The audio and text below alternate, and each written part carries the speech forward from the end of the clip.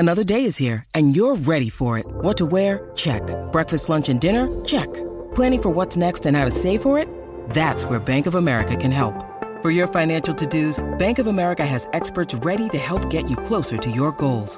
Get started at one of our local financial centers or 24/7 in our mobile banking app. Find a location near you at bankofamerica.com/talktous. What would you like the power to do? Mobile banking requires downloading the app and is only available for select devices. Message and data rates may apply. Bank of America N.A., member FDIC.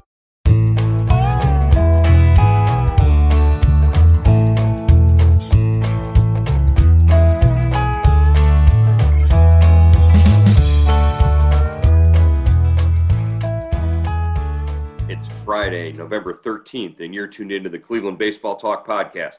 I'm Joe Noga, joined by Paul Hoynes, our Tribe beat writer. Hoynesy, it's Freaky Friday, right? Friday the 13th. Friday, yeah. Yeah, that's right. Yeah, I didn't even realize it, but José Ramírez gets the participation trophy. The pat on the back did not come home with the big prize in the American League, the AL MVP.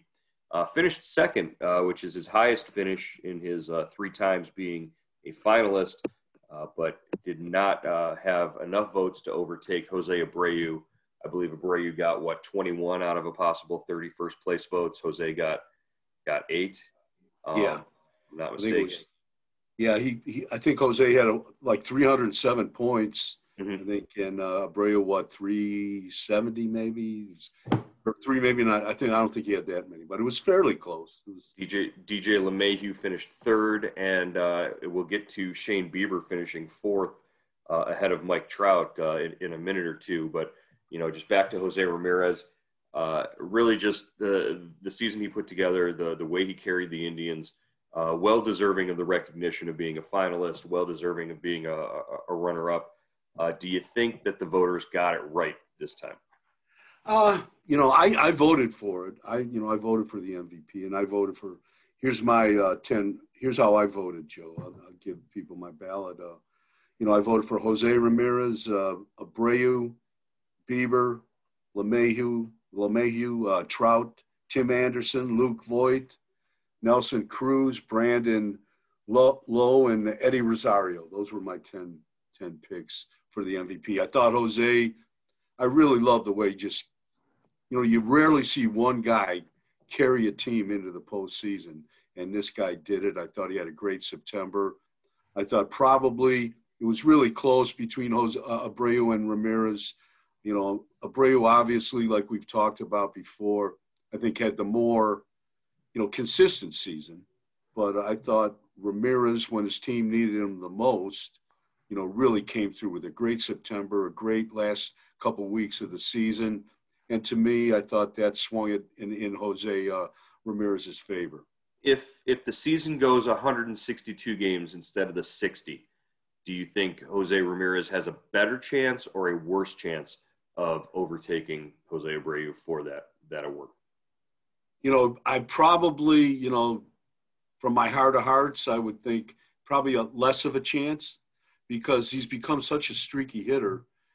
He's not the guy that we saw in 2017 where, kind of a wire-to-wire guy. He's really become streaky, and I'm sure he would have hit, a cold patch in there and would have, Abreu 2 years ago during the full season led the league in RBIs. He did it again this year. He's probably a little more consistent, but I think you've got to give Jose Ramírez probably the edge defensively.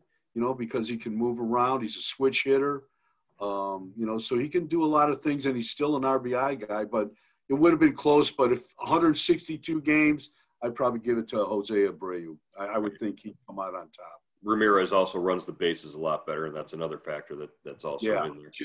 But I just love the way he plays all out. I just, it's nothing. It's not a half step in his psyche. Yeah, he's fun to watch no matter when he gets out there. I agree about the 162.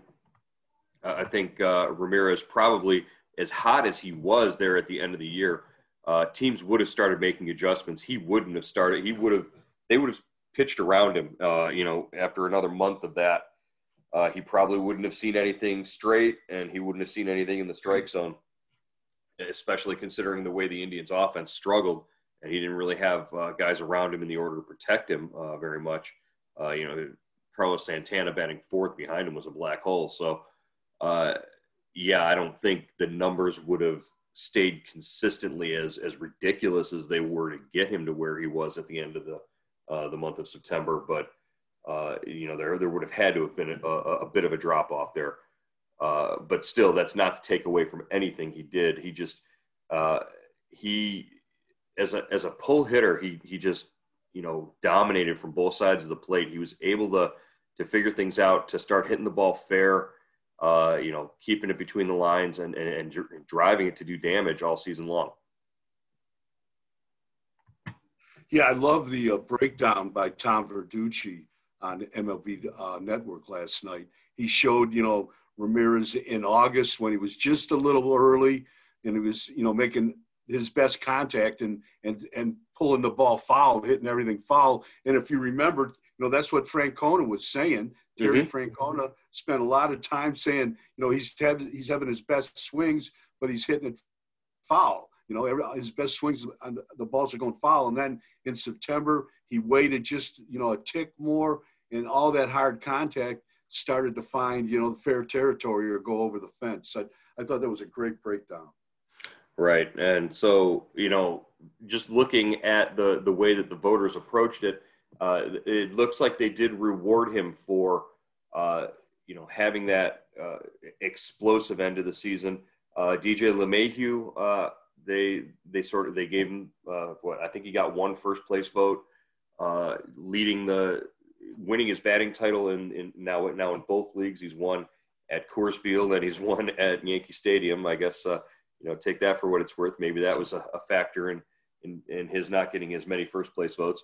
But then behind LeMahieu, you had Shane Bieber. Shane Bieber, the Indians pitcher, finishing fourth with 172 points.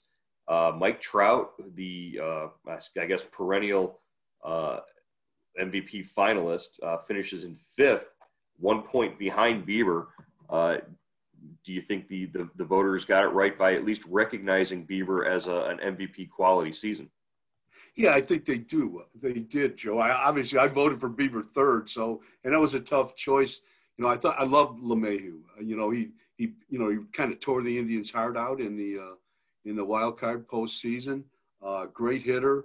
He hit 364, I think, led the big leagues in batting average. But I thought Bieber, and I usually don't do this. I am not a big believer in pitchers, collecting votes in the MVP. But if you look at these things, the Indians were 10-2 in Bieber's starts. They won 30 games, right? They won 35 games. Right, so that's 35. a big wins.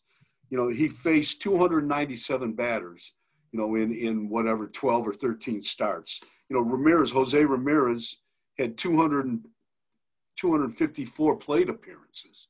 So, and Abreu, had 262 plate appearances in 60 games. So, I think you can, I don't know if you can equate, batters face and plate appearances, but, I think he's more than just a guy that takes the mound every 5 days. I thought, and that kind of pushed him into the forefront for me. And his teammates have said as much, that you look at the maturity and the leadership that he provided, and just the way that he even celebrated his Cy Young award with his family surrounded and really just sort of wanting other people to enjoy the moment with him. I think Shane Bieber gives you a lot more than just, the innings pitched and the strikeouts. He gives you sort of the hope that your staff is doing that, is still going in that same direction. He gave the Indians confidence enough to trade away Mike Clevenger, Trevor Bauer, and Corey Kluber. So I guess that if it's good enough for them, it should be good enough for the voters. Were there any voting anomalies or things that seemed a little odd to you from the list of votes and in the AL or the NL MVP votes? I thought, I didn't really inspect the National League voting to break down, but I thought the American League, went pretty well as expected. I thought there was a what I think Abreu, Ramirez, and LeMahieu were all named on this, and Tim Anderson were named on every ballot. Named on every ballot, yes. So, I thought that, and maybe, maybe, I thought maybe Nelson Cruz would finish a little higher than he did, but it was a tough ballot. When you've got Mike Trout at 5th, where do you fit Cruz in there? So it was, there was some talent. It was a tough ballot to fill out. There was, did you see anything in the I just the one in the one vote in the American League that sort of stuck out to me. Alex Verdugo of the Red Sox got a 5th place vote, and so he finished with 6 total points, but he got a 5th place vote, and I thought that was kind of interesting. Somebody thought that highly of Alex Verdugo's season, that he did finish that high. As far as the National League MVP, it went to Freddie Freeman, the first baseman in Atlanta, and his season, obviously that was a huge story there because he opened the season dealing with COVID, symptoms, and he managed to get his way back and get on the field and perform at the highest level.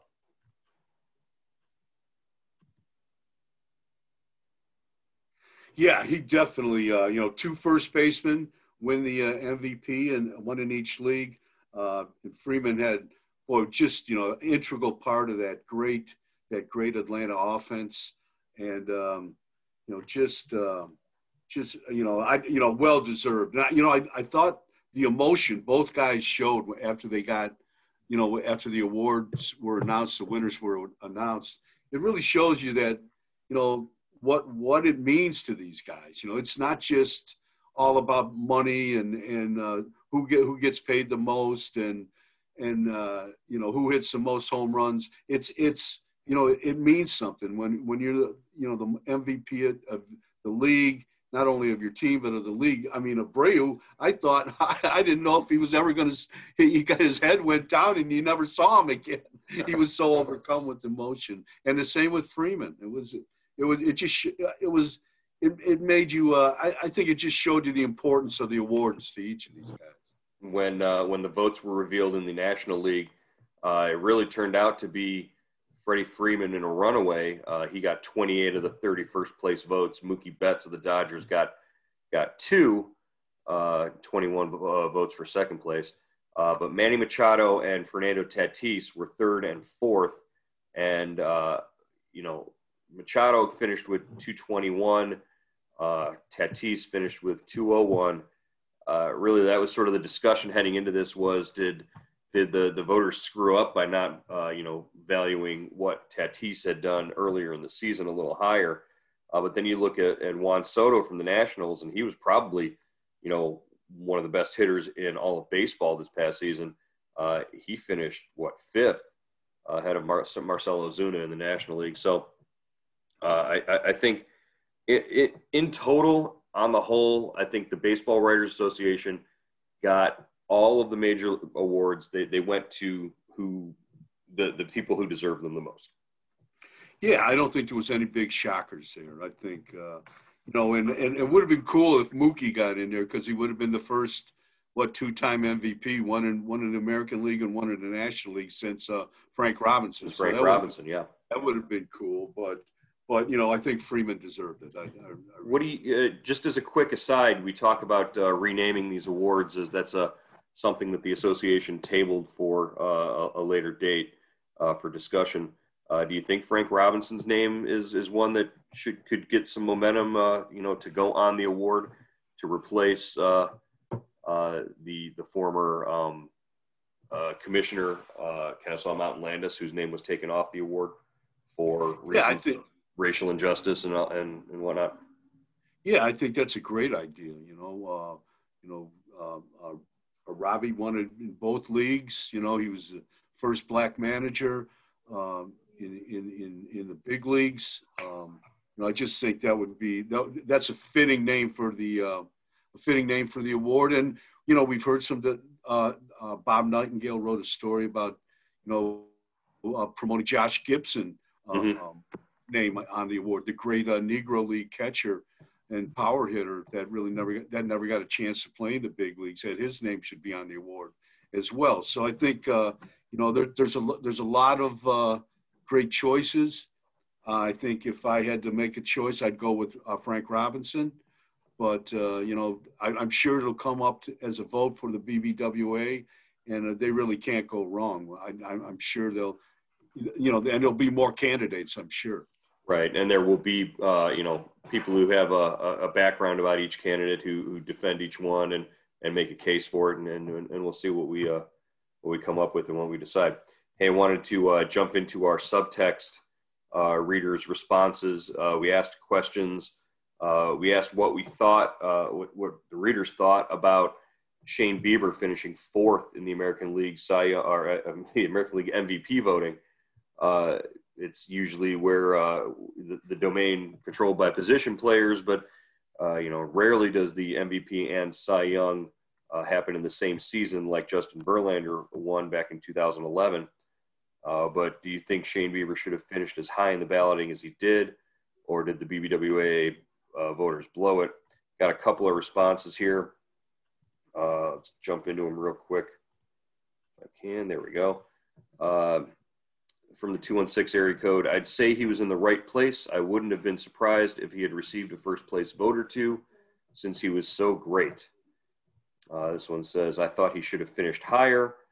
And another responder says he earned it. So there you go. A couple of folks who have been following along and wanted to respond, supporting Shane Bieber for getting as many votes as he did.